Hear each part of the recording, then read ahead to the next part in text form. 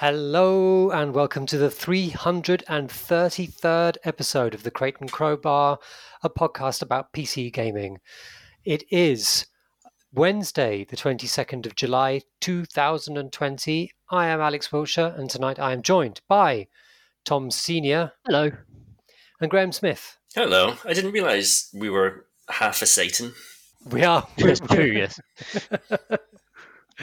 I know, that was amazing. I thought that's a good number. There's a lot of numbers. There's been a lot of pods. There has been a lot of pods. Do you think there's been enough pods? Never. The takes must flow. And the news. We haven't got much to talk about this week, but I was really interested in a story I saw about someone who has created some sort of test platform which can take seeds for, say, the spire runs, and then it crunches through them to see whether they are impossible, as in, like, there is no way to win them. And his finding so far is he hasn't found any impossible seeds, which seems incredible to me. As someone who has serially is 100% failure rate in, say, the spire, despite tens of hours of playing, because I'm bad. I have always failed, and yet this is telling me that it's all my fault, which is a bit upsetting. See, I find it so comforting that you just said you were bad at that game, because normally the only people I hear talk about it is like Tom F, who just seems to be like savant, like talking about things I've never encountered. I played that game for 30 hours. I also never beat the spire. I've got better, as in, like, I went through a series of playing it before Monster Train came out, which then sort of took over my kind of fascination for it, for these kind of games, a couple of months ago or a month ago or so. I was getting better in that kind of chunk of playing, and I was getting to the end boss, but I was never seeing any way of getting through the end boss. Like, I was just like a brick wall. And then I'd go through like a succession of total failures that would sort of, I was just think, what? I'm enjoying this. I'm enjoying losing, but surely there's no way to win this stupid game. Have you beaten the spire, Tom? Yeah, I've beaten it with every class, but then I bought it on Switch, and I've got to beat it on every class on Switch. Then I'll definitely buy it on iPad or something. You know, I'll just get endlessly keep rebuying that game and beating it over and over again. So good. So, but apparently this project, which is was kicked off by someone called Forgotten Arbiter. It was kicked off by a discussion involving the silence inability to defeat elite enemy Lagavulin on Ascension 20 with a basic deck. Blimey. So Ascension 20 would be very difficult run. And Lagavulin is the first area's boss, or the first boss, isn't it, that the silent faces? That's right, isn't it? Lagavulin sounds like a type of whiskey. It is. I did Google it, and yes, it is. All the entries are for whiskey. So is that what do you know what the tricky thing is with that particular boss, Tom? I can't remember it. What does it look like? They all look so strange. It's the kind of it's the one that's asleep for a long time at the start. So, like, you have to wake it up, and then I think you got 3 turns where you get free damage on it. But it puts a block on, and then it goes crazy, and then starts hitting quite heavily. So is that the one where it's sort of, if you hit it enough in the short amount of time, it goes back to sleep, but sort of also grows thorns, so when you start attacking it again, it hurts you? No, that's the spiky one. Or maybe you're right, actually. We should know this. But I'm not quite sure what the exact problem is, but that's what inspired this project, which I thought quite nice. And presumably it's answered the question. The silent definitely can beat that enemy with on Ascension 20, but and he's also tested out some of the more difficult seeds that he discovered, and but hardcore players, I'm always fascinated by the fact that these games are about constant choices, but there is just so many of them that you get this kind of incredible dynamic range between Graham and me, and the good people, The Toms. the Toms, all the Toms. I don't think I You've, could take Tom Francis. you've spoken to the developers of Slay the Spire, Alex. Did you have any sense that they had a tool like that for testing their own game? Because it's not uncommon for game developers, especially if procedural games, to create a script that auto plays their own game to make sure that there are no dead ends or whatever else. Yeah, that's a good question. I did. I have asked sort of similar ones. Like, there's this really bad question that you can ask game developers, which I am guilty of doing many, many times. Which is basically, cool. Your game is really complex. So how do you balance it? And you can just feel eyes kind of swiveling in their eye sockets because, like, the answer is iteration. And I can't remember what their specific response was, but I'm pretty sure it was along the lines of, hey, we just do a lot of testing. We play the game a lot. And I think also it's been such an incremental kind of a game that I mean, it might be that they have a tool now, but I think when I talked to them a couple of years back, it was like, you know, it was a case that sort of the game had so incrementally, they had such an awareness of how the game worked, and had it been played so much that they they didn't need such a tool.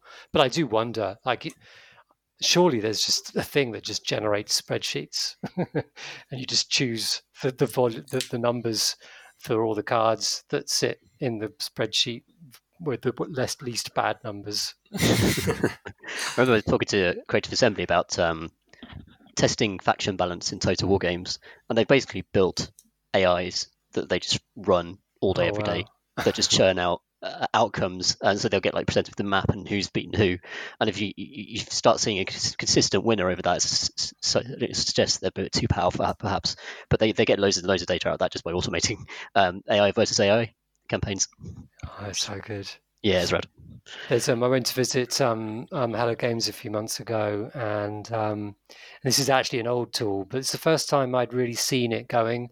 On the kind of like the in the office floor, there's a pillar, and on it is a TV, and on the TV the view is divided into a grid of, I don't know, 12 screens, all just scroll, like flying through No Man's Sky planets constantly, each of them on a different planet.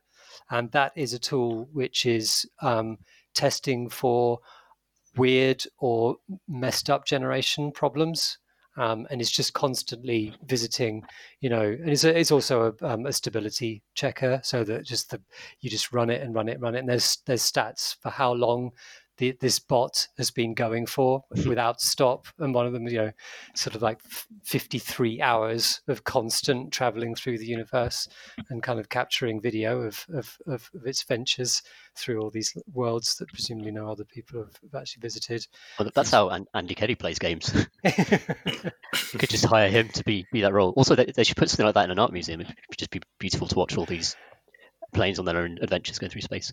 Yeah, no, it's good because you see the range of stuff that that it generates, sort of, because it's a very colourful game, and those 12, that grid of feeds from the game, they're all different colours, and it's like, yeah, it's really pretty.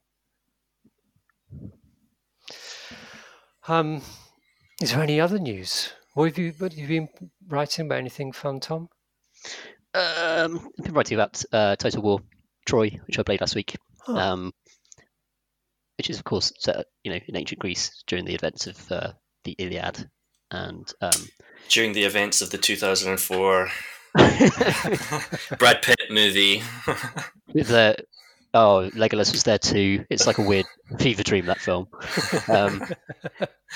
So they've taken an interesting approach to history, because like history at the time is reported through great grand poetry and great volumes of Homer's Iliad, of course, where it's like can't take anything of those things literally, as like you can't take stories of mythical creatures literally. So what they've done is they've sort of like tried to map those mythical concepts onto human equivalents. Like, oh, here's a type of unit that might have become known as the Minotaurs over the course of hundreds of thousands of years.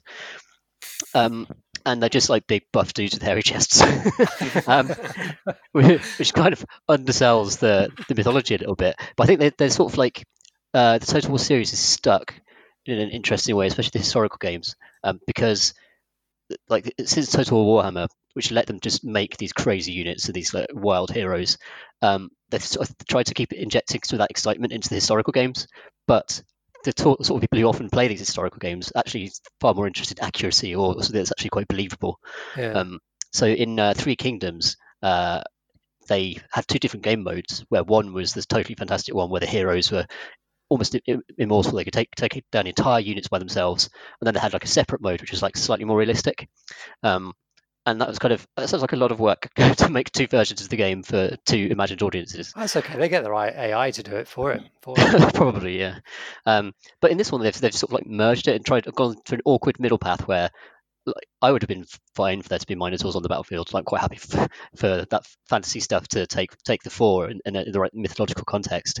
But I think they do have an audience they need to please with the historical games that I'm not sure this will really make anyone happy. Because it's kind of set in fundamentally a fictional world, like we only know it through the story. So therefore, you'd think they could have quite a lot of latitude with just putting crazy monsters in it.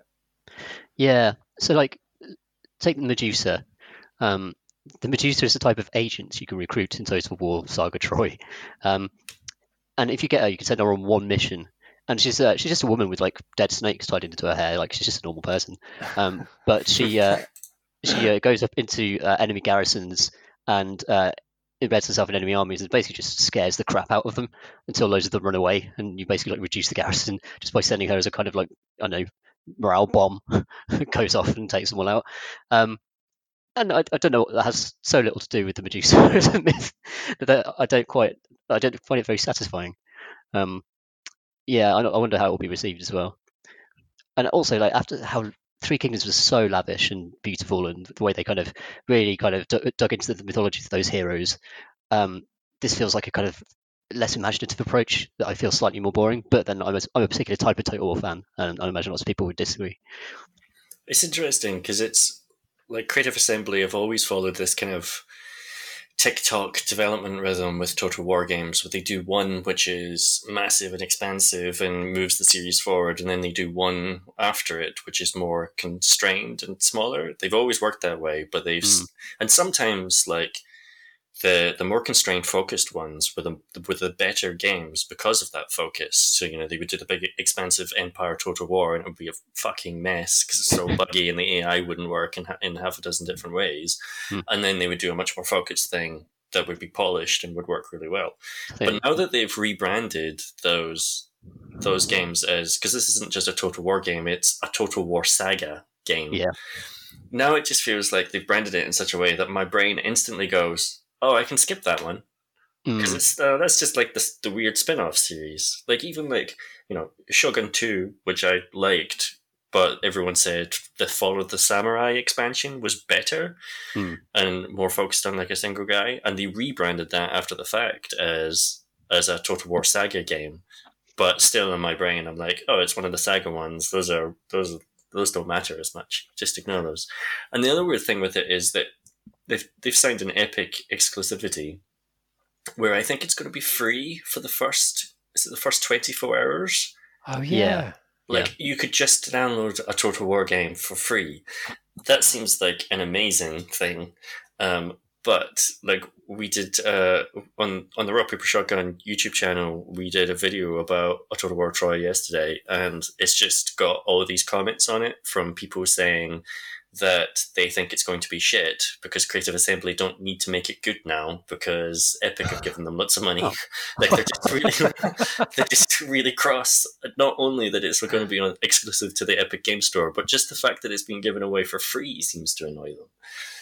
That makes sense. That's incredible logic, isn't it? The sort of logical backflips you have to do to sort of make that work is impressive. I think so. The Saga, I think you're right. The Saga does have like. As a label, I think is a little bit tainted because the last one was Britannia, which wasn't amazing. But Fall of the Samurai, which I reviewed, is bloody brilliant. It's really, really good, and I liked the Shogun 2 as well. So yeah, it feels weird to lump all those games together, especially when like Three Kingdoms was one of the most focused sort of what they were called tentpole Total War games they've done in years. Yeah, I know what you mean. Feels like a Champions League, doesn't it, compared to the Premiership? Yeah, Which is harsh, but that's how it comes across. Yeah. What have you been playing lately, Graham? I've been playing Death Stranding. Me too. Which I've played like 9 or 10 hours of it at this point, and I think it's amazing. Like, I'm just having a great time with it, and I don't. Obviously, it came out in console last year, and I played it a little bit then. But I remember all the discourse around it in the lead up to it being, "Oh, what is this game? What is this game?" Yeah. And then I remember it coming out, and then I didn't see that much about it once it came out. Like, it seemed to fizzle out quite quickly. And I'm not sure if that's just my perception or if I just missed it, but I don't understand why there wasn't more celebration of the fact that someone has made a AAA game with that level of production values, but the core verbs of it aren't combat and killing people. It is, people flippantly describe it as a walking simulator, but it is a game about hiking, and like that's the main thing of it. That and the crazy ass cutscenes. So to set, I know you guys have both played it as well, so I won't monologue for too long. But to set it up, it's a Hideo Kojima game made by his new studio after he left. Is it Konami? Konami, Yeah. Which is set in a future America where there has been some sort of event to cause humanity to isolate themselves in independent cities under the ground, and you play Sam Porter Bridges, played by Norman Reedus from off of the telly, and you are a postman, and it's your job to walk between these different locations on the landscape, delivering packages for people. Your mum is the president of the United States, although the states are no longer united, and her assistant is called Die Hardman. Not Die Hardman, like a superhero, but just Die Hardman. Like Hardman is his second name. Also, he has an armored skull face. Yes. Electric robot skull face. And your kind of like tech guy is called Heartman. No, Deadman is Guillermo del Toro's face, but not his voice, and not acted by Guillermo del Toro. It's just his face. And Heartman is it Nicholas Winding Refn, the film director? That's his face. Oh my god, I didn't realise that. Okay. And he's the guy that takes your pee and your poo and turns it into grenades. Yeah. Which I'm not gonna dwell on. And then also you've got a baby in a jar strapped to your chest, who is a breech baby born from a still mother, who is connected to the other side, and also when you die, you cause an enormous crater, but wake up in an ocean. Then, through some process involving your own esophagus, are reborn. And it's just like, I think I'll stop here, but that's the first thing that hooked me was in most action adventure games, like say any Ubisoft game, like any of the Assassin's Creeds, I am deathly bored for the first 2 or 3 hours. Like where it's taking me through the tutorial of here's how you stab a man, here's how you jump over a thing, here's how you jump off a thing. Oh, the simulation's ended, back to the shitty futuristic bit for some utter crap that I cannot stand. Like, compared to that, Death Stranding is so mad and has so many ideas that it delivers rapid fire at you for those first 2 hours that I was just constantly entertained, even with the cutscenes that definitely go on too long and definitely over-explain things. It was just one idea after another, such that I was gripped the whole way through. Yeah, I agree. And I think there's there is so much more that while there's a lot more for it to explain, because it has a love of naming things, obscure things, so that you're going to have to learn what they are in order to know, oh, okay, that's that kind of thing, I know what that is. But then also it's very anxious to explain absolutely everything in the way that Ubisoft would probably be a little more light touch about, teaching sort of basic principles.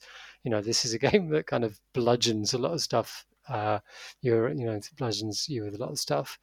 But yeah, like it's just so many things, concepts, explanations for things, things to do that just it's a constant cavalcade of weird but interesting stuff. I think the kind of, certainly the production value, carries a lot of it. The fact that every little interaction is accompanied by some kind of animation, whether it's a UI thing or an actual kind of game characters kind of doing stuff sort of animation. There's always something to look at and just enjoy for the pure fact that someone sweated quite hard over wondering, like, what would this look like, and how can it look actually pretty fucking cool. Because as a piece of production design, I'm just constantly just looking in the background at stuff that's being imagined for this. Straps. I love the straps. I love the frames. I love the windows. I love floor plates. I love all the buildings. Jesus Christ, the buildings!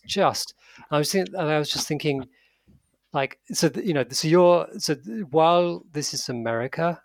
I mean, obviously, this is going over what Tom and Chris talked about way back when it came out on PS4. But this is America, except for it is modelled very closely on Iceland. So it's very, very bleak. Lots of rocks exposed, but certain sort of moss kind of growing in between, wild mountains and rushing streams and that kind of thing. And in this barren landscape are these concrete, angular, hyper modernistic buildings, and they're really great architecture. Like, the angles are beautiful. Like, I was thinking about some of the architects that sort of brought to mind, but I was thinking of UN Studio, which is like a Dutch studio that make these sort of emblematic, very form-focused kind of buildings that sit in lots of or tend to sit in lots of empty space, and that's like these things, these sort of sudden jutting things in this incredibly naturalistic environment. I love that. So, like, even when, like you, Graham, I was a bit bored during some of the descriptions and not really listening. I was always just looking. There was always something to get interested by. I think you're right about, like, Ubisoft would be softer touch. Most other games would put a lot of that explanation off into a data log that you have to read.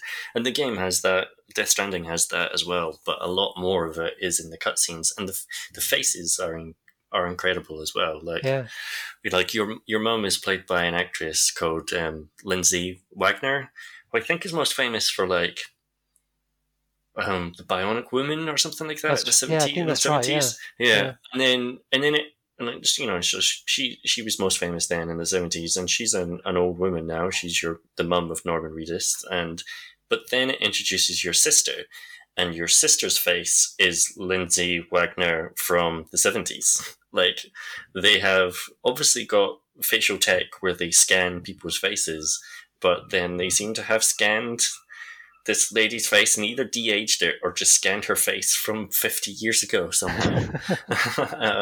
And so it kind of one-ups itself immediately like that. And yeah, like the product design of all the things that the main character Sam carries is really great. Like, I love your suit and the boxes on your back and all this sort of stuff. And like, the buildings are really important as well, because this is a game where you do spend a lot of time in the wilderness. Like, you spend, like, some of the hikes that I've gone on, even in these early stages of the game, took me like 90 minutes of, like, trying to plot a path through a landscape, because you can't easily just set up on the map, set up a path that like kind of leads you exactly where you need to go. There are maybe like 4 or 5 different routes, one of which is going to take you through mule territory, which are like other Bandits. Postmen have been Bad driven postman. and are now obsessed with delivering packages so much that they just beat up people with packages so they can Oh, that's steal them right. and Yeah, they've got some deliver sort of them themselves. compulsion, delivery compulsion. Yes, just to get the dopamine hit of popping something through a letterbox. And then But you've most got, of what they tend to do, most of what they tend to do is just sort of set up a camp and wander around it. yeah. And then look, there'll be another route that will take you through BT territory, which is the kind of ghost oil whales. I don't know what they are yet. They seem to be invisible ghosts that can float in the air that look like scary soldiers when they materialize, but then the way they attack you is to shoot a beam of black oil at you that causes humanoid figures covered in oil to come out of the ground and grab at you, causing you to spill your packages. And then if you don't escape then a big, I think it's a whale, Yeah, comes out of the ground. it's got squid tentacles as well. Oh yeah, so it's like a Cthulhu whale thing, I guess, Yeah. that you then have to throw your piss grenades at in order to defeat, or you'll get killed and cause the big crater. So like you're kind of making these decisions about where you're going to go, and then there's just the terrain itself. Like it actually, like most walking simulators, you just walk, like you just hold down W. Where here you're thinking about the balance of the packages on your back because you're constantly stumbling this way or that and having to use the triggers on the controller in order to shift your balance. You can move things around on your pack in order to shift your balance. Your shoes erode over time and all your items erode over time. And so, and as you're going through across the terrain, you might come unexpectedly to a cliff and have no way down unless you've got a strand, which is what they call a rope. It's just a rope, but they call it a strand. And you can use that to like abseil down the cliff.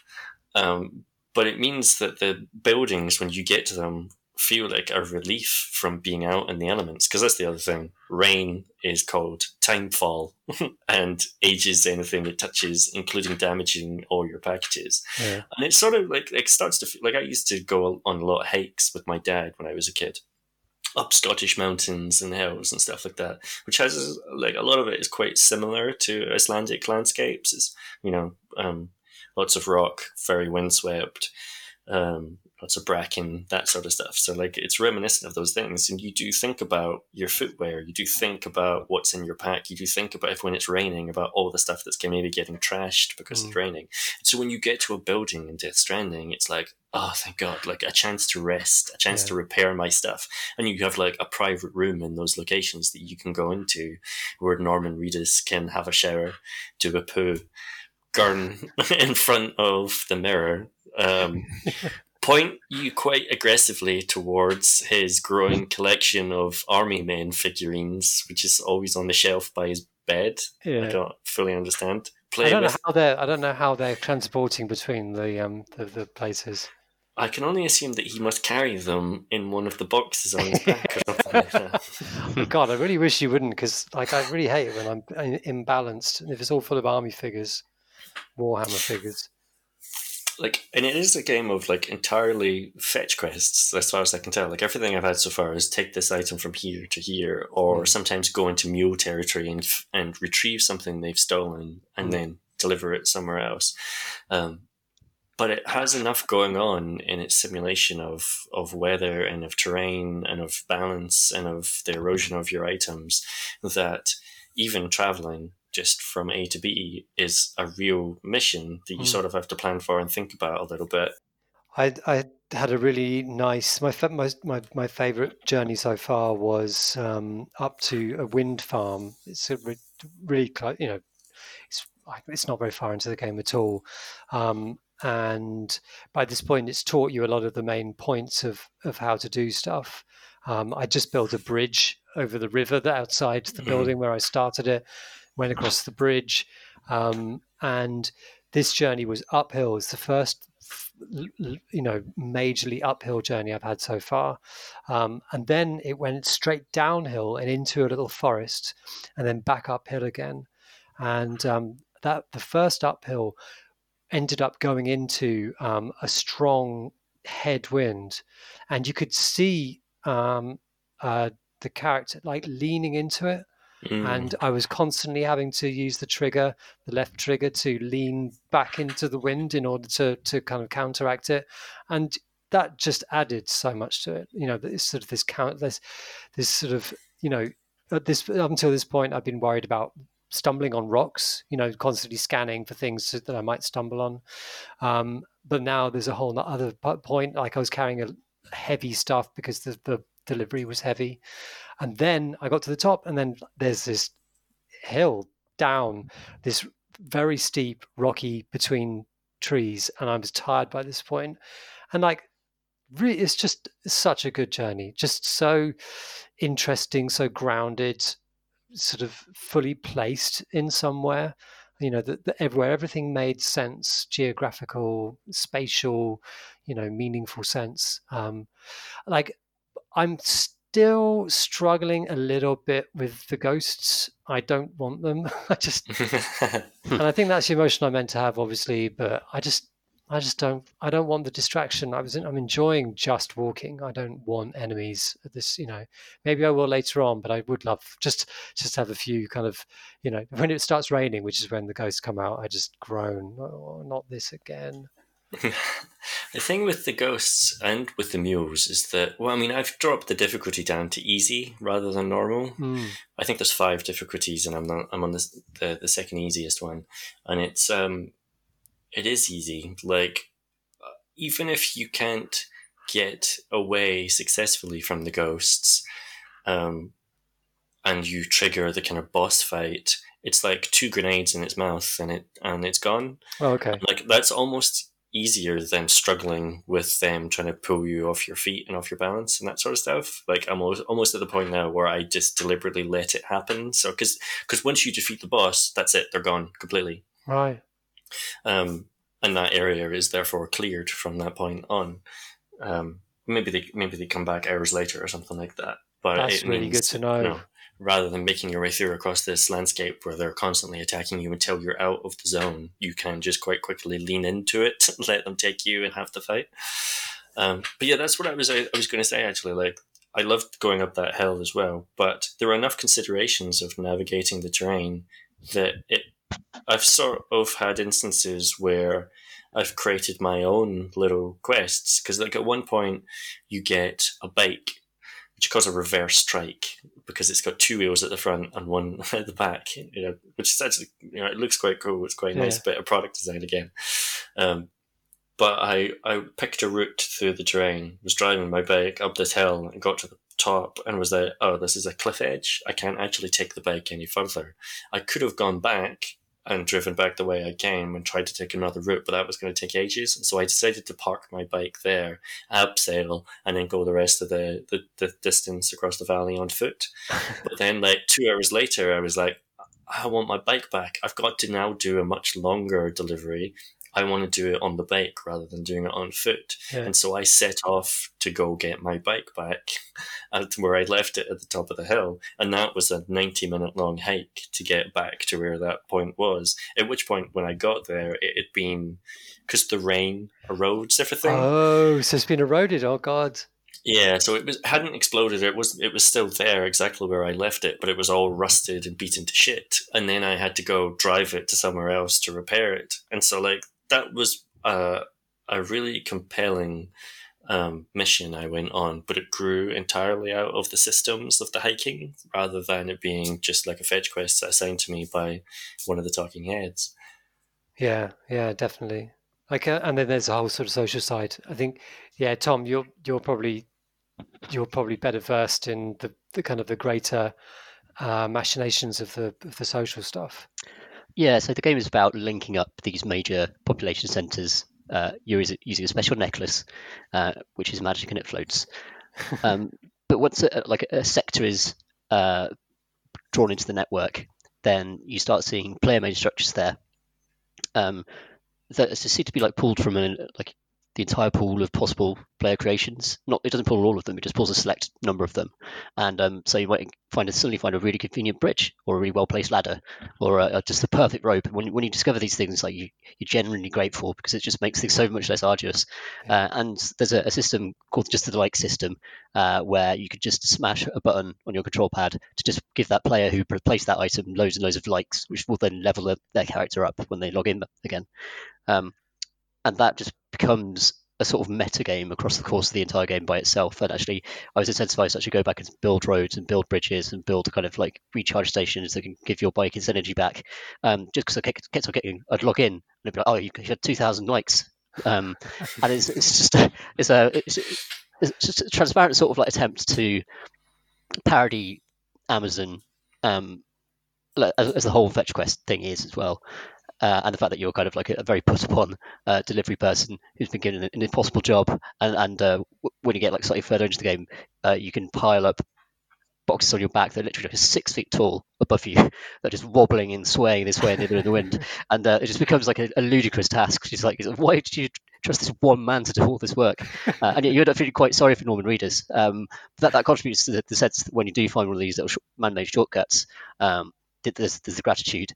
I think I found that because the buildings that you place have the same beautiful angular design as all of the kind of urban aesthetic in the rest of the game.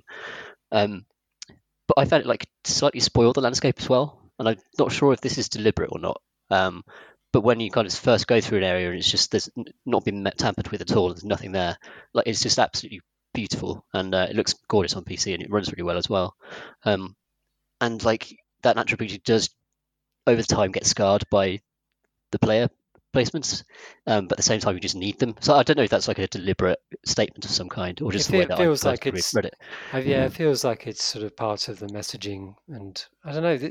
I mean, the messaging. I mean, it's very Kojima, sort of cusp of profound. Like there's lots of stuff going on, and there's lots of stuff to think about, and you're never quite sure how much of it's intentional and how much of it is deeply profound, how much of it is dumb. It exists, in all of that stuff all the time, at the same time. But like, yeah, like, sort of like unpacking that in this instance, about these buildings kind of messing up the environment, like these beautiful landscapes. Yes, I can see it making a statement about, hey, everybody, like, we're like ruining like the world, but then, in doing the things that we do to do things, but then also like, it's really good that we're all connected. And that's a big message of the game. And like, we've got to join together and be connected. And so the only way to do that is to mess up the world. And like, I just have no idea where it's standing on any of this stuff. What's that really saying about anything? Yeah. It's really struck me actually because Emma's been playing it recently and she's really enjoying it, just for the hiking primarily, which is the best bit.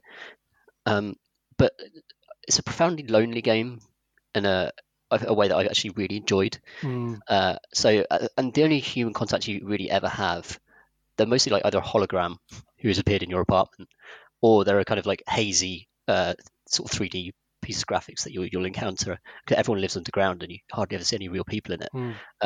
And there's only sort of mote of humanity in this whole world, really. The landscape's quite cold and unforgiving, and then the architecture's cold and unforgiving, and it's just there's a sort of like you feel deeply kind of exposed as Sam, and it made me like Sam a lot actually, because he sort of gruffly gets on with it all the time, and like he'll moan if he falls over, he'll sort of moan and pick himself back up again, and that you feel his Norman Reedus' determination.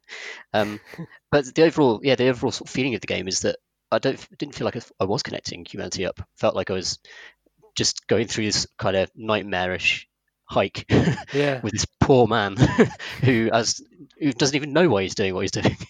There's still an effective emotional weight to it.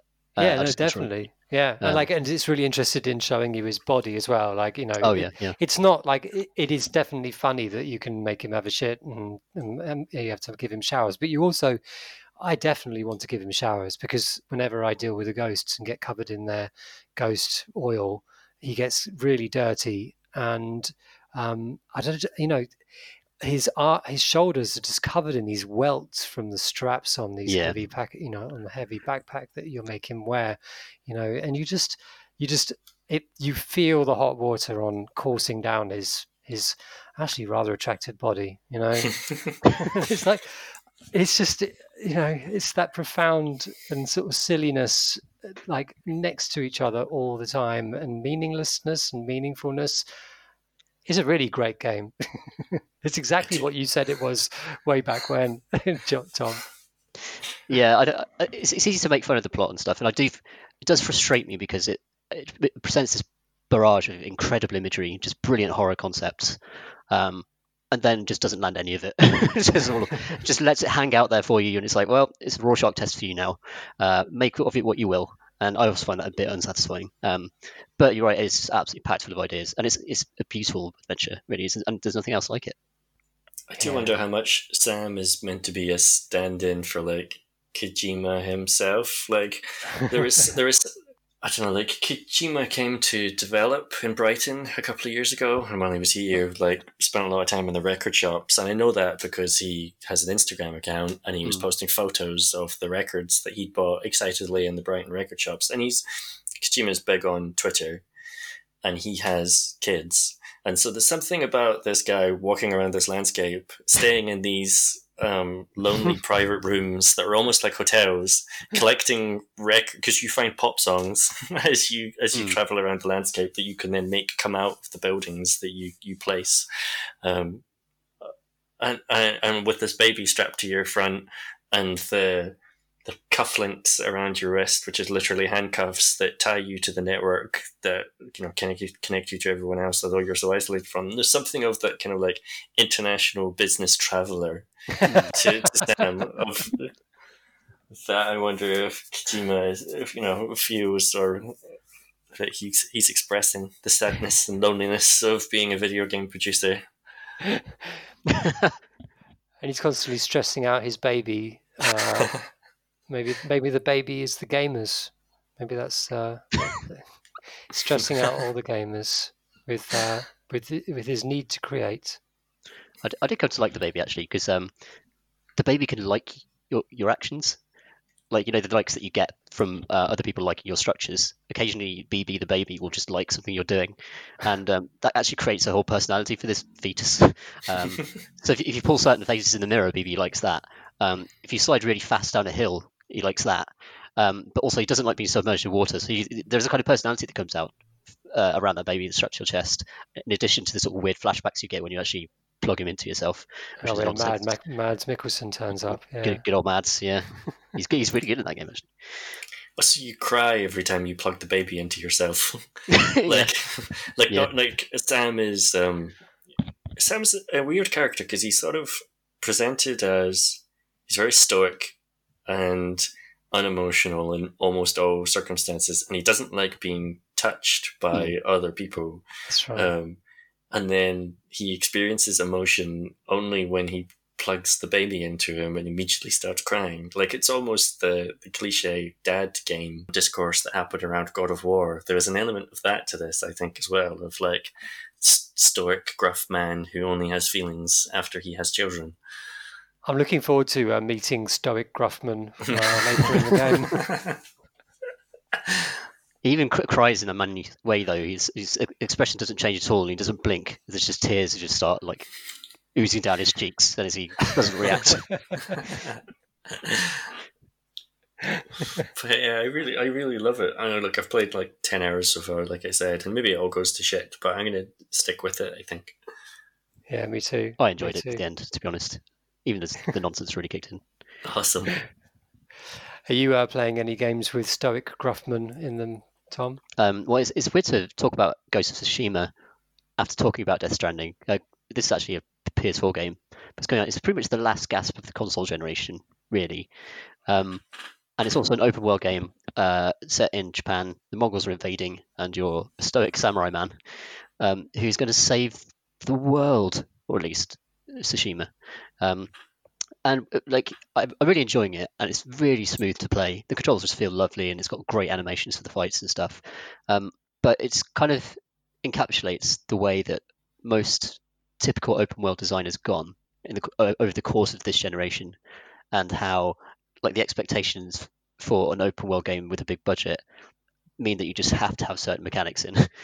And there's, apart from perhaps Legends of Zelda, and apart from Death Stranding, very few games have actually deviated at all from the formula that pretty much Ubisoft have come up with. And that's kind of even though I enjoy the game, it's a source of disappointment for me because it's something I'd like to see experimented more in the next generation with the next generation of hardware coming in, where hopefully it'll be easier to like stream in these worlds via the sort of SSDs we'll be running these games on, and to get away from the kind of capture a point to reveal a chunk of map, and just like skill points that unlock moves that you should already have at the start of the game as a samurai. Like the ability to kick someone is a sort of unlockable skill. It's like, well, I'm pretty sure a samurai would know how to kick someone. And it just endless collectibles, particularly of plants and bushes. So I know it's kind of like a sort of snackable thing, and it sort of lets you kind of swipe at a bush to pick it up as you're sort of traveling between two. Is it one of the ones where you get to continue moving as you yes, you swipe? Thank God, yeah. That's a lesson that I think a lot of games like Horizon Zero Dawn have learned. It's like, don't stop the player if they need to pick up a plant. Yes, it makes it's kind of a weird piece of design because it makes a sort of crunching sound as if you've eaten it. It goes when you pick up a flower, but there's something very satisfying about that, even though it's stupid. I just think that it's just, I'm kind of sick of the same skill trees and the same combat systems and the same like absolutely gorgeous landscapes, but that are basically revolve around nodes of interest that you have to discover, and then you do some quite repetitive mission design over and over again. And it really does feel like that's Ubisoft's legacy in terms of open world game design that has sort of been picked up by studios that just want to sort of make their version of that game. It's also been thoroughly criticised as well. For a very long time, the Ubisoft open world design has been widely castigated, and it's something that even Ubisoft is kind of moving away from to a degree. Like reducing the amount of towers you're going up, like putting in Far Cry 5, making you climb a tower to be told at the top that you won't have to climb any more towers. Why did you make me do the first one? Yeah, I know. You know this is bad. Thinking, you bastard. But I think it's gorgeous though, and I just love the world and the badass samurai clothes you get to wear, and the awesome sword you get to upgrade. I saw a slightly chilling thing that Tom Francis wrote on a thing that we all contribute to. He said that you have to unlock stealth. So not only can you not kick until you're taught it, you can't crouch in long grass either. That's a high level skill.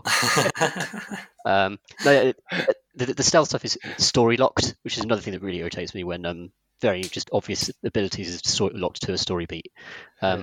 It's not too far in, so you're soon able to just sort of crouch in long grass and assassinate people. And it's actually like, I really like the stealth in it because it's really light touch and the controls are really good. They just feel really smooth, and the game's really good at interpreting what you want to do at a good distance. By which I mean, one of the great frustrations for me about so many games are just like third person, you're crouching behind a person, very slowly gaining on them as you crouch walking behind them, and then you misjudge the execution cue because you needed to be slightly closer to them than you thought you did, and then you turn into a big fight. Whereas like the more generously a game interprets that button press, the more I like it, because you know what I'm trying to do here. It's not a mystery. The outcome should be guaranteed, and I feel like Tsushima has lots of kind of light touch control stuff that actually works quite well for that. But yeah, I think it's the easiest thing for a critic to say is to be like, oh, I played this loads before, so I want it to be different. But when it comes to open world stuff, I really do. I think Death Stranding really shows the value, the kind of emotional weight you could bring to an open world without that typical structure. And actually, the reason why Death Stranding to me felt like a real journey was because it lacked a lot of the checkpointy stuff. Like, you are moving between checkpoints, of course, but the checkpoints are meaningful to you beyond simply being like an arbitrary checkpoint that the game has decided. You're not sort of ticking it off. I actually want to get to that place to see the terrain in Death Stranding. I actually want to see more of America, such as it is that they've imagined it. Whereas it feels like for a game like Tsushima, you're playing in this beautiful backdrop. It's absolutely gorgeous, but the terrain feels like kind of meaningless. Really, it's just like set dressing in a way that Death Stranding, like the journey is really meaningful. And I've really felt the difference between watching Emma play Death Stranding and actually playing Tsushima as well. So like I'd say like it's a perfectly good 7 out of 10 open world game with a nice combat system, and if you like samurai stuff, then it's worth getting. But I'm looking forward to more innovative open world structures. Yeah, I think Breath of the Wild had that same Right. journey feel to it as Yeah, well. definitely. Where the world existed outside of your journey through it, which I think definitely feels that's the Ubi thing. Like it feels like it's a world that has been entirely designed to ensure that you have a snackable piece of content. Every 4.8 seconds. That you might be walking in any given direction. And Tsushima, like this one has restrained itself from the Ubi design in the sense that it doesn't have icons all over the place. Is that right? Well, it does on the map, basically. So okay. So it doesn't sort of have.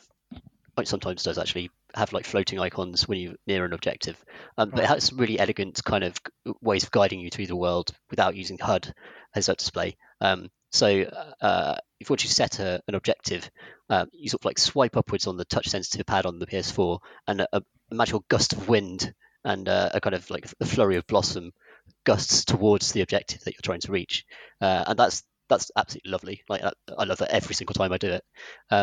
Plumes of steam or smoke on the horizon are just big kind of like go here markers, where if it's like big black smoke, you'll know it's probably an enemy base. If it's white, it might be like a peaceful shrine you could pray at, or something else. And if you see a yellow bird, always follow it because it will lead you to a treat. Magic yellow birds, they fly around you, and then you sort of chase them up to like shrines. Foxes as well, follow foxes.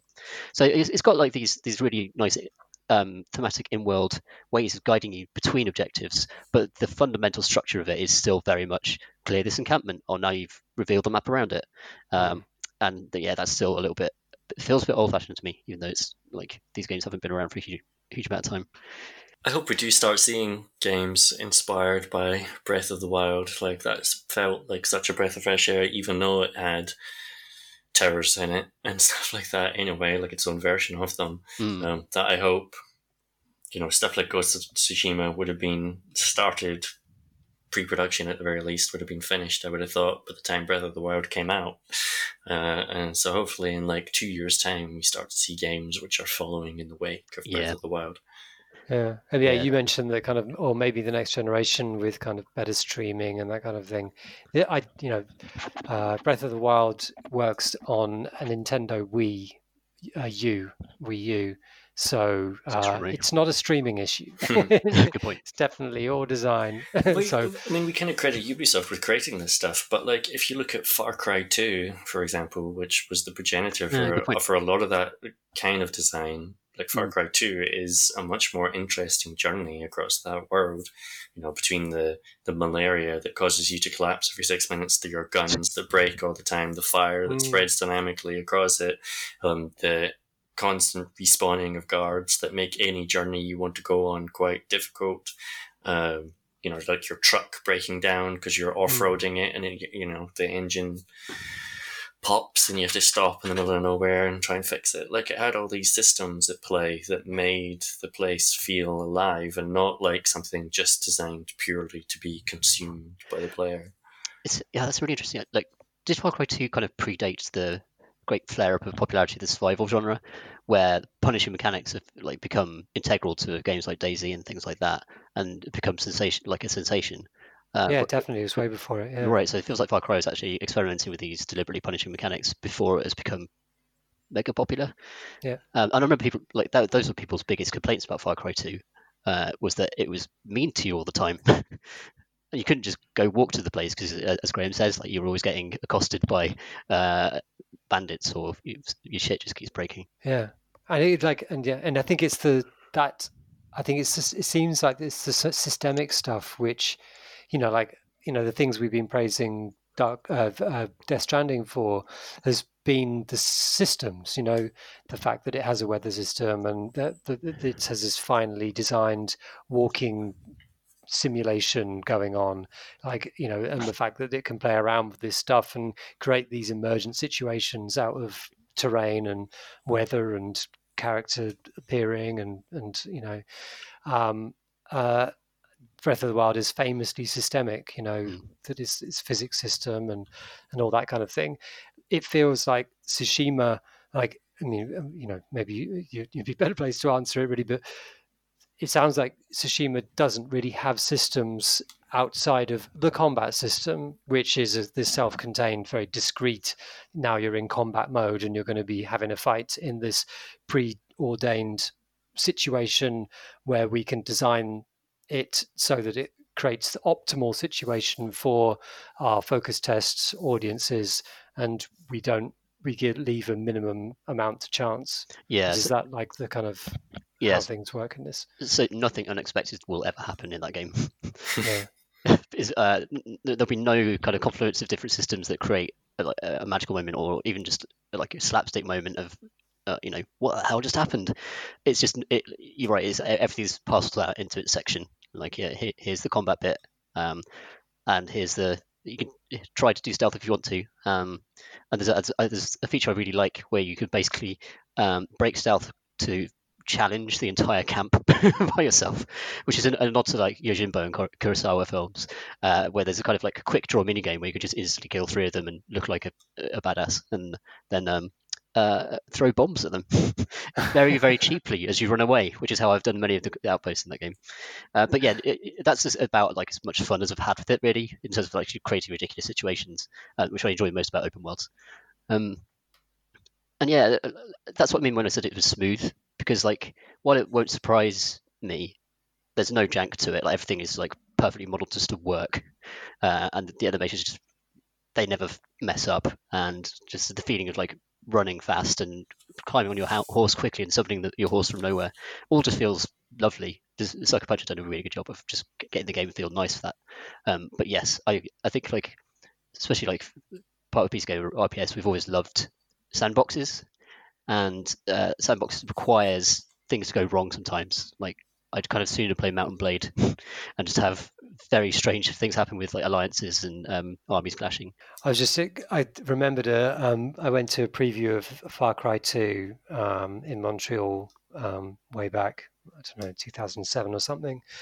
And in one of my first and of the thousands of eye rolls from developers I've had since, because I was really interested in, like, this was an early-ish open world game, and it fascinated me to think that there were these outposts of enemy soldiers, like, doing their thing, and you could see them from quite a long way off through your binoculars, or not monocular, I think it was.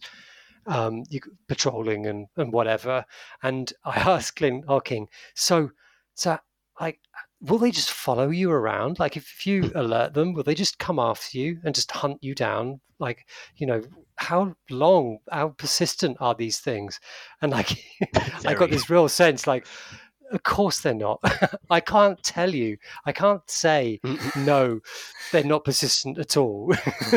Right. They just spawn and they just disappear, and like, there's nothing magical about them at all. But at the same time, it is ridiculous for you to think that they have this kind of existence in life. But like, that is definitely what I want, and I totally appreciate that is an incredibly difficult thing to make in a game. This this kind of persistent, open environment where anything could fucking happen. I think but like, God, that's the dream, isn't it? I don't think it would have been like a crazy question at the time, though, because like Far Cry 2 came out 2008, but the year before.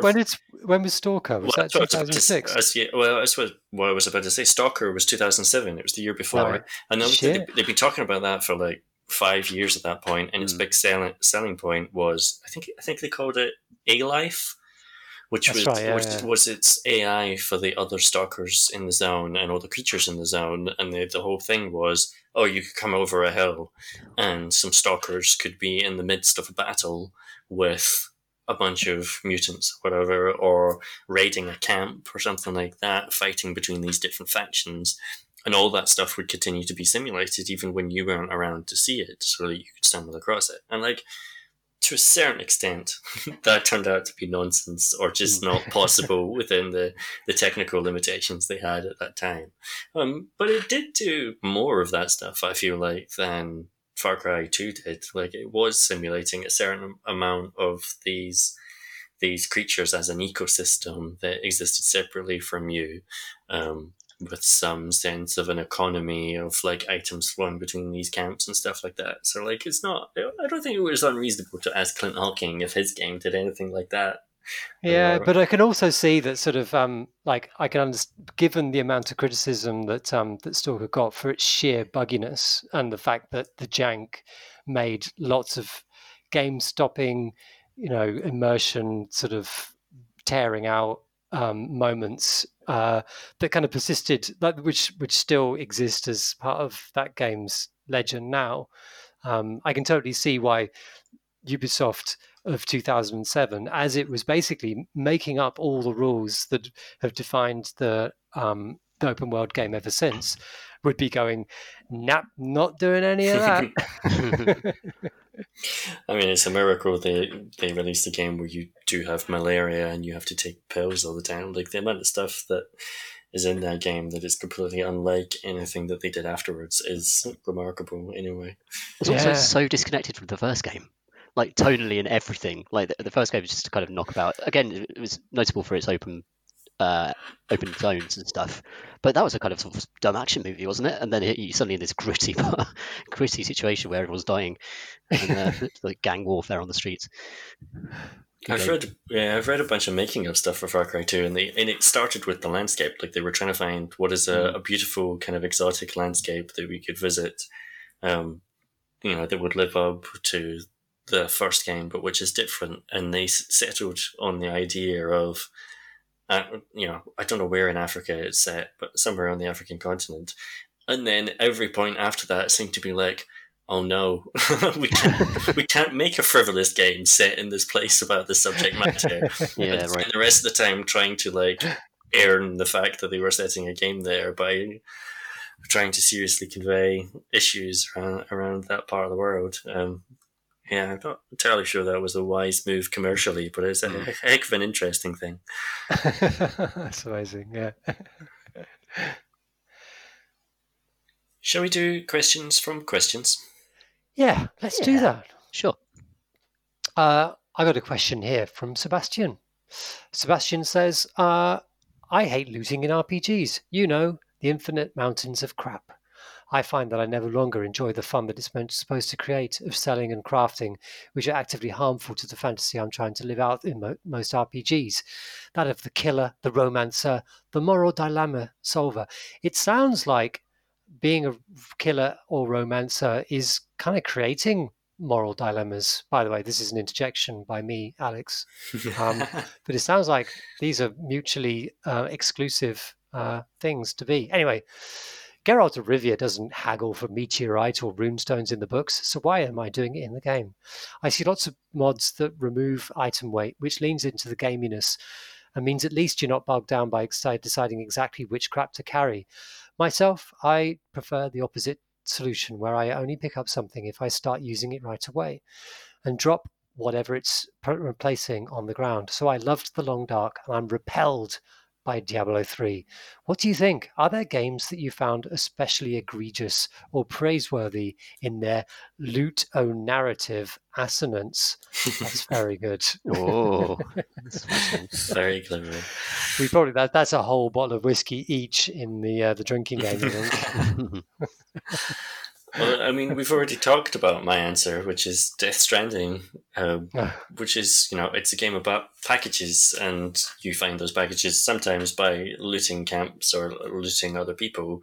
But the thing I like about it is that the things that you're carrying have meaning within the systems of the game. They're not just an item on your inventory thing with a binary encumbered number that you can't go over, like you get in, say, the Elder Scrolls games. You actually have to think about your pack and how you balance it on your shoulders and that sort of stuff. And that's the sort of thing I'm always looking for from looting and inventory systems. Things that, the items aren't just stats; they have some greater meaning within the world. And I wanted to point people at an article actually that I think is relevant to this that we ran, and I guess it's terrible to promote my website basically, but on Rock Paper Shotgun back in 2014. And a writer called Rob Sherman, who's an interactive fiction author, wrote an article called "I Am Over Encumbered: Why Game Inventories Matter," which is 7,000 words long. Back when we used to publish more experimental stuff, and it's kind of intercut with stories of his own hiking expeditions and the stuff that he would carry and the relevance of that. But it's beautifully written prose, and he just makes a very strong case for why loot and inventories in video games are rubbish and how they could be much better. And specifically, he calls out a novel called The Things They Carried, written by Tim O'Brien, who himself was a Vietnam veteran, and the novel focuses on a combat troop during the war and afterwards, but it tells the story via the items they carried. Like weaponry is mentioned, and that sort of stuff, but also just the kind of miscellaneous things that soldiers carry, when they miss home, when they miss people from home, when they're superstitious, when they're afraid, and the great significance that those items can take on. And I'm always sad that in games, you go on these great adventures, you stuff your boots with every item you find in bins and drawers across the entire landscape, and it's just mostly meaningless most of the time. We'll stick that article in the show notes. But I think I missed this, so I'm going to read that with delight after this. I think I'm going to push back gently on being repelled by Diablo 3's loot. I mean, it's definitely critiquable, the fact that you're picking up just billions and billions of weapons that are meant to be used. They're all usable and yet worthless because they're not got the numbers that you want, and the same for Destiny and things like that. I think there's a difference in the idea of the narratively kind of the narrative work that loot is doing and the mechanical work that are kind of like a loot shooter or an action RPG kind of, how they work with loot. Like they're very different things. And I think it's definitely odd that I'm picking up hundreds and hundreds of items of armor in Destiny and trashing them magically and getting kind of small amounts of money for it, out in the field. But it's different, and it's very important to the game's economy that it exists. There's this stuff that I'm churning through and making rolls on to see whether I can get improved stats on things. I think like loot games like Diablo, loot systems do kind of activate a part of the lizard brain that likes collecting things. Yeah. Irrespective of whether it makes any sense that you'd be able to hold that amount of stuff on your person. But also I think the reason I find over encumbrance mechanics annoying is because they are as simple as you have to walk at 1 mile an hour now instead of running at 8 miles an hour. And at least Death Stranding turns that into a game, because actually balancing and moving through the environment is deeply affected by how you actually pack the stuff onto your back and onto your sides and onto the frame that you're wearing. But that speed reduction is just so annoying. I think if over encompass was more interesting, then there's some risk reward to it. Perhaps I'd be more interested, but I just find it to be an irritation in most RPGs. If I could throw fire out my hands, I could probably carry more than 3 swords. I thought of another example of a game that does this really well, actually, is Neo Scavenger. Did either of you play that? Yeah, that's no. Neo Scavenger is a roguelike with permadeath that takes place in a kind of post-apocalyptic world, but the world isn't wholly procedurally generated. It's like a roguelike set upon a kind of Fallout-like RPG, where you're making your way across the landscape. And there are cities and there are quests and there are factions that you then stumble across, and then you die and it's right back to the beginning. But it really works. And the starting point of that game is you kind of wake up from cryogenic freeze, and the only thing you're wearing is like a medical gown. and that's it. And there is a wolfman clawing at the door outside the room you've just woken up in, and you are just like you choose skills at the start, but you're just a pretty regular person, and the only things you can carry at the beginning are literally what you can carry in your hands, because you don't have any pockets on your medical gown and you don't have a bag or anything like that. And so like you can climb out the window to escape the wolfman at the door and go explore this world. And like the most exciting thing you find at first is a plastic bag, because a plastic bag, you can put other things in it. And so suddenly when you find a bottle of water or something like that, you can put it in your plastic bag. If you find some tin of beans, you can put it in your plastic bag. And that's great, because that food's going to see you through the night.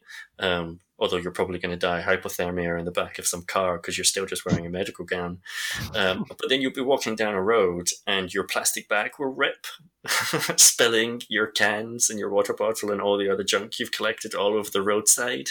And then you're just like, oh fuck, like I might literally die in the next 24 hours because I can't carry anything, and you have to choose which 2 items you're going to take with you from what you've just spilled all over the ground.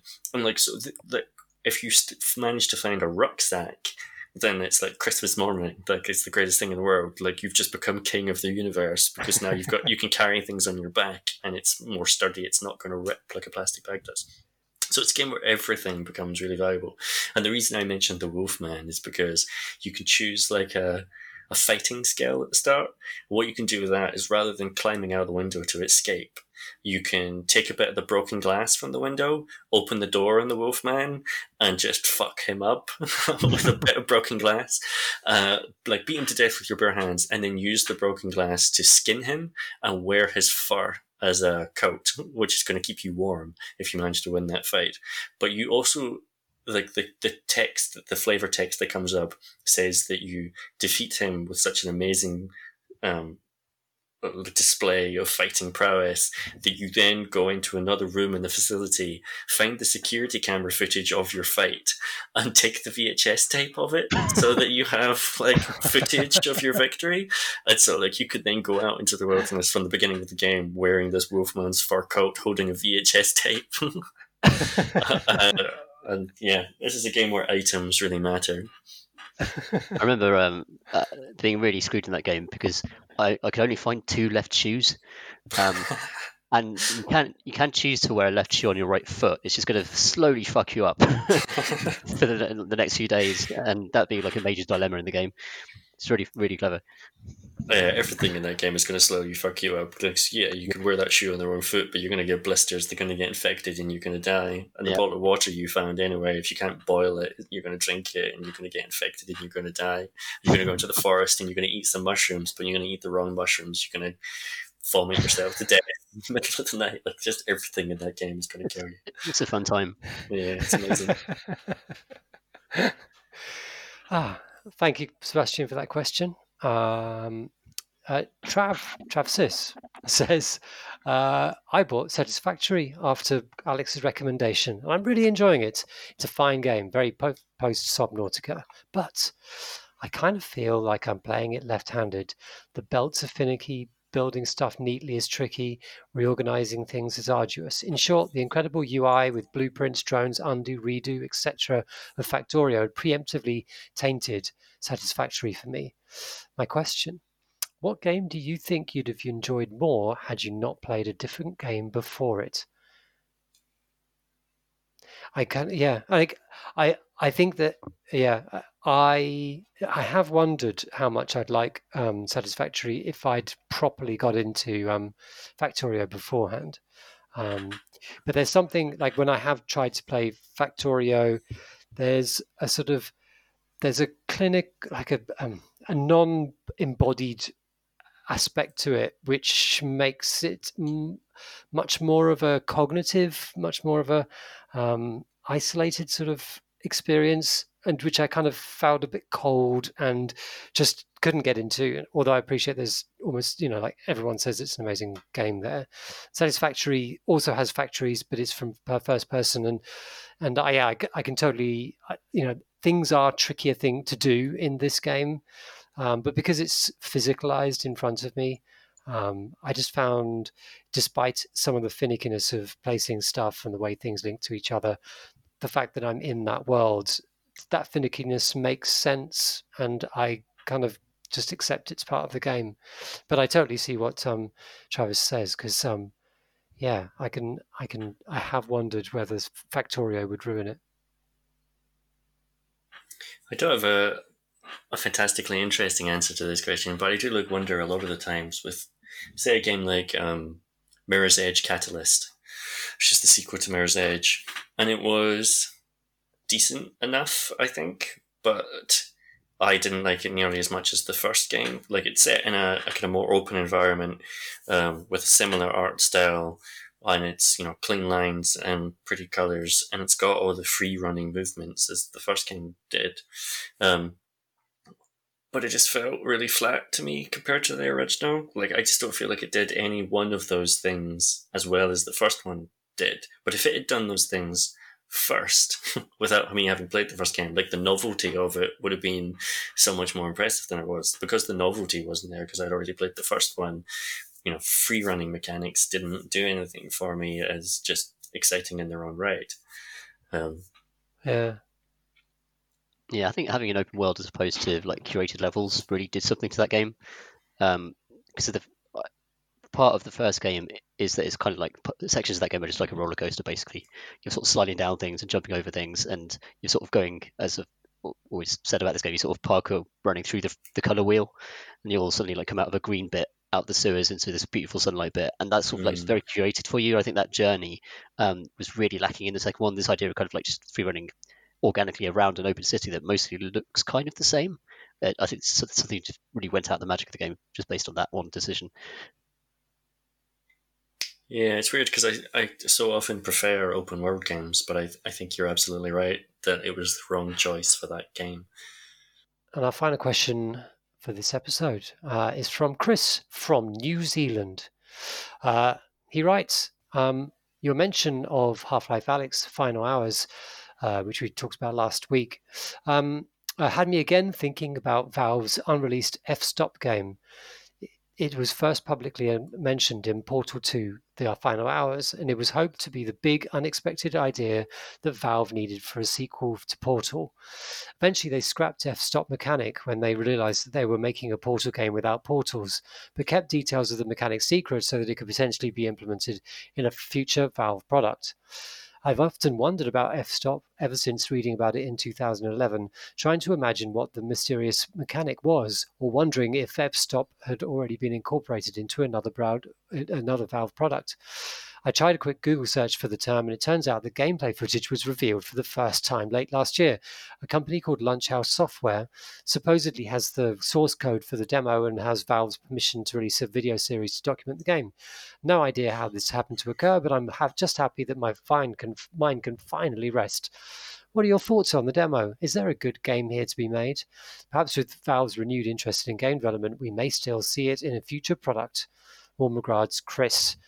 We'll stick a link to the video in the show notes. But essentially, F-Stop is one of them games where you have a camera and you can take pictures of stuff in the environment, and then you can kind of create those things elsewhere in the environment using perspective tricks to make them larger and softer and larger and softer, larger and smaller, and in order to make puzzles. And there's like one of the examples is a bunch of crates, because you've got to have crates. Taking pictures of all these crates, and there are some balloons on some of them, and the player creates a range of sized crates going from small to large, soft to large, and then attaches balloons, which are also in the scene, to one of the boxes, one of the crates, and it floats up into the sky. So yes, exposure. I was underwhelmed thoroughly by exposure, and Valve were completely right not to release it. That's my thoughts. I think it's just it reminds me so much of Gary's mod, but if you like, I'm not interested in a puzzle game based on this. I'm interested in the sandbox that Gary's mod is, that lets me actually just plant balloons anywhere and put big boxes in and right, put yeah. a head crab on a somewhere. Physics sandboxes. Yeah. Right, and that, like, obviously Gary's mod has just spawned been such an amazing kind of canvas for people over the years. Whereas, the idea of a kind of very limited equivalent of that type of like item placement tech doesn't fill me with joy. But I appreciate this is from when this was like, because I remember when this is around 2011. Presumably this was being made in 2009, 10, something like that. Back, I remember being very excited by games that allow you to spawn things into the world, to have this sort of element of creativity within a game world. That was sort of this amazing new thing that games could do. Like I was amazed by Little Big Planet, which physics based world in which you could just place stuff down and it kind of acted physically accurately and behaved in the ways you'd expect, and you could make game situations out of them. And that was thoroughly exciting, and I think that I would have a very different attitude towards exposure now. I can see huge limitations in a game like that. Like for this one, fundamentally the camera is acting like an inventory, which we just talked about. Like you're taking a picture of something, which is like putting it in your pocket and then you take it back out again. And but just to explain, when you take a picture of something in this game, it disappears. The thing that you took disappears, and you take a picture of not the scene but the object that you're pointing at, like as it's sort of on its own as this singular entity. So it's very abstracted. There have been, I did see a video that did the social media rounds a month ago or so about taking pictures where oh god, I can't remember exactly how it worked, but like it was much more organic. You're sort of taking slices out of stuff almost by taking pictures out of them, and then you were able to, I can't remember exactly what was going on in it. Do you remember it? I saw the same video. I think you could take photos of almost like an entire room and then put the whole room into a different area, and it wasn't just the objects within that room, but it would sort of deform the walls so that you could create new architecture in order to, it wasn't non-Euclidean, but you were kind of like creating these kind of Escher-like spaces almost in order to give yourself paths. But that's the one. But I find almost all first-person puzzle games quite boring now. Like, and I loved Portal, and I liked Antichamber, which was around about that same time. Right. But there's so many of them. Like Superliminal was one that came out last year. It was originally called Museum of Simulation Technology, and it's very similar in that you are doing perspective tricks in order to change the size of objects in order to solve puzzles. But always the puzzles just break down to trying to get from point A to point B, just trying to get to an exit door. And then, get the thing from here to there. Yeah, and I play a lot of Alan Hazelden or Sokoban games, 2D games that have that similar idea to them. And I find those really compelling, like the puzzles of them tickle my brain and really challenge me, but converted to a 3D space where there's, I think partly it's because it's not on a grid. I feel like the kind of like physicsy wibbliness of the edges of those kinds of puzzles dilutes their potential a lot of the time. There's a looseness that means it's less sort of positive. You just don't know, is this a solution? Yeah, it's partly that, and then partly I think they can't have quite the same logical difficulty that maybe you could do from a top-down 2D thing. Yeah. I mean, I definitely find just the first personness introduces an element of dealing with spatial stuff that I kind of like. I played Manifold Garden and love the way it looks, and I think the puzzle design is actually really good in it. But I've constantly am distracted by the fact that I'm feeling anxious because I think I might be lost and I don't know how to get back to where I was, and that detracts from the purity of the puzzle making. I do feel like Portal and Portal 2 are both incredible games, and I do feel like Valve trapped a generation of indie game developers in chasing this impossible dream of making something Portal-like, because I don't feel like there's as much potential in that genre as Valve suggested. Like, I think they did it. They did that then. Don't try and follow in their footsteps. Yeah. Yeah, I think I prefer first-person puzzle games that almost follow Myst instead, where they're kind of adventure games, like stuff like Tacoma, which isn't really a puzzle game per se, but it is a kind of interactive drama that you experience as though it was kind of Portal-like puzzle game, rewinding, forward-winding these performances through these different kind of space capsules. It's really nice. The Talos Principle as well. You're right. That's another good example where actually, to be honest, it could be a 2D game. It could just be a series of static screens where you solve the puzzles. But there's something to discovering the kind of the lore of the game and the kind of updating your data pad with philosophical discussions about the nature of sentience. But yes, I do broadly agree with Graham, definitely. I think the telling one for me is The Witness, which like kind of like it's a stern puzzle game, and the puzzles have nothing to do with, well, no, they suppose they do have to do with first person, but in the best ways. The actual puzzle, the pure puzzle game itself is resolutely kind of board based.